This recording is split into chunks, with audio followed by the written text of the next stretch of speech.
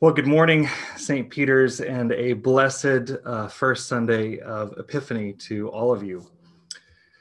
So for me, this past Wednesday started like any other. I caught up on emails, I had a few virtual meetings, and I was putting the finishing touches on what was going to be a really awesome sermon on the baptism of Jesus for today. And then alerts started beeping on my phone. And I read about the increasing violence in Washington, D.C., and the assault on the Capitol building. And worried about how this would impact our Epiphany house blessing service, I texted Christine to ask if we should do anything differently in light of what looked like an attempted coup in our nation's capital. Starting Epiphany by asking about how to respond to an armed insurrection seemed both surreal and totally normal for the world we're living in today. It was yet another last straw, which, like the ones before it, is probably not actually the last thing to happen to make me cry out to God for strength or deliverance or protection, or to turn to the scriptures for words of comfort and hope. So my paternal ancestors were Huguenots, and they fled to North America from France in the late 1600s to escape religious persecution. And when they arrived on these shores, having left behind family and homes and livelihoods, they clung to the belief that the God who had been with them as they left the violence of France would still be with them in their new homes. A common psalm chanted by Huguenots and frequently inscribed in their religious art was Psalm 92:12. Those who are planted in the house of the Lord shall flourish in the courts of our God. The psalm evokes an agricultural image of a tree that is transplanted from its native environment to a garden under the direct care of God. In the wild, the tree may have struggled with the forces of nature, but when carefully transplanted into the courts of God, it flourishes as it is tended and cared for in its new home. This is a powerful image for religious refugees looking to create a new home.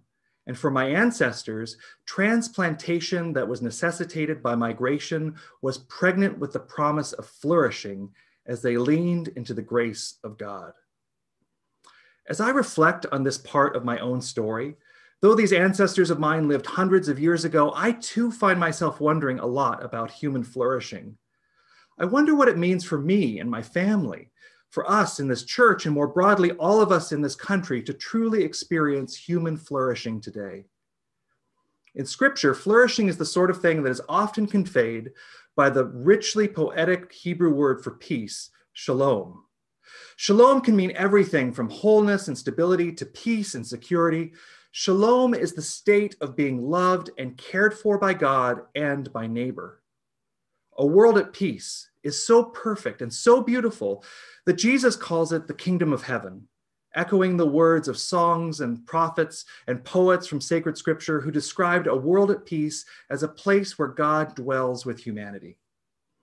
I think for humans to live in peace and for us to experience human flourishing, we must be joined to God and to neighbor in a common bond of trust. Trust is the connective tissue that links me to both God's grace and to my neighbor's needs. Trust is what holds the world in peace and safeguards the flourishing of God's creation. If we want to participate with God in creating a world where we all flourish, we must also develop a capacity to trust. And as I look around us today, it feels to me as if we are experiencing an almost universal crisis of trust. The president and his supporters don't trust the electoral system to ensure that votes are fairly and accurately counted. The Congress has lost trust in a president who seems committed to spending the last few days of his presidency continuing in his pattern of lies and half-truths and inciting violence. Conservatives appear to have lost trust in progressives or liberals, whom they fear are closeted socialists or communists that will erode personal liberties and freedoms. On the other side, progressives and liberals have lost trust in conservatives, whom they fear are closeted fascists or racists who will continue to marginalize those who are not part of the so-called majority. And at large, trust is eroded by the proliferation of various conspiracy theories A frighteningly large number of Americans doubt that the moon landing was real, or that the earth is round, or that climate change is actually happening, and most worryingly right now are concerned about the danger of vaccines. Only a few years ago, this sort of trust-eroding conspiracy thinking would have felt more at home in the headlines of tabloids, located next to stories about alien abductions or the resurrection of Elvis Presley. And now it is commonplace for us to feel that we can't trust either history or demonstrable hard science, much less our government, our churches, or our neighbors. I think our capacity to trust has been diminished because it is so frequently and blatantly abused. We know that the breaking of trust is almost always a traumatic event, and trauma can often lead to a further erosion of trust. This cycle of trust violated and trust lost leads to a spiraling deficit in our capacity to trust anything or anyone. And without trust, there can be no peace, and without peace, there cannot be a context for human flourishing. So how do we learn to trust again? Christian life begins by taking a small step of trust in the direction of the open arms of God. And often this takes the form of the sacrament of baptism. Now, a sacrament is an act where God's promise and grace are made directly present in tangible and material forms. Baptism, along with the Eucharist, is one of the two primary sacraments of the Church. And in baptism, God's grace and promise are made present in that holy water, which through the Holy Spirit joins us to Christ and makes us adopted children in the family of God. In baptism's liturgy, we respond to God's free grace by making certain promises. And these promises are called the baptismal covenant. And in our church, this can be found in the Book of Common Prayer, page 304. The first three of these promises sound very familiar to anyone who has worshiped with Christians before. They are the words that we say almost daily in the form of the Apostles' Creed. In baptism, as we begin a lifelong journey of following Jesus, we do so with the same words that will daily sustain us on this lifelong journey of following Jesus. I believe in God the Father Almighty, creator of heaven and earth. Now here's where the trust bit comes in. The word that we translate as believe in the creed is probably better rendered as trust. And I think it is important for us to recover the sense of trust that is intended in the words of the creed.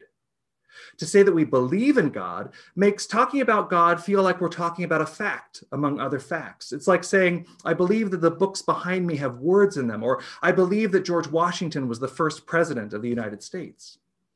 Statements of belief often pertain to objects or events. But the creed isn't just asking us to believe in a set of facts. Instead, the creed is asking us to engage in a trusting relationship with God. So if we say that we trust in God the Father Almighty, the statement all of a sudden is less about an object that I can know, like the books behind me, than it is about a person who knows me. In other words, while statements of belief pertain to objects or events, statements of trust pertain more naturally to relationships and persons. And here's the important difference between believing in a thing and trusting in a person. Believing in God simply acknowledges God's existence. Trusting in God implies that God is committed to being here for me in my life right now. The creed is made up of three we believe in statements. We believe in God, we believe in Jesus Christ, we believe in the Holy Spirit. Now, if these we believe in statements are better understood as we trust in statements, meaning that they are about persons and relationships, not just about facts and objects, how does it change what it feels like for us to affirm this baptismal faith? What's different in your mind if you were to say, I trust in God, I trust in Jesus Christ, I trust in the Holy Spirit? It makes the creed an exercise in trusting. It helps us strengthen and heal those strained and broken trust muscles that have been abused in our public life. And most importantly, it places us within a trusting relationship with the most trustworthy being imaginable, God the Father, the Son, and the Holy Spirit. So how do we know that this God is worth trusting in the first place? Well, the three different lessons set for today, the story of the creation in Genesis, the baptism of Jesus in Mark, and the story of the Acts of the Apostles of this baptism of early Christians, all help shed light on how we can know that God is trustworthy. God is trustworthy because God has and continues to fill God's promises. The God who creates this world is the same God who sends God's Son to redeem the world, and the same God who sends the Spirit to sustain us and to grow us in unity with God and one another. So I'm not asking us to build trust for trust's sake or to engage in trust with those who are untrustworthy. My hope is for us that by exercising these trust muscles in the one who is truly trustworthy, the God who is Father, Son, and Holy Spirit, we can begin to rebuild the trust that has been damaged in this world around us. And with trust, we can develop peace. And with peace, perhaps we can flourish like one who is transplanted into the courts of God. Amen.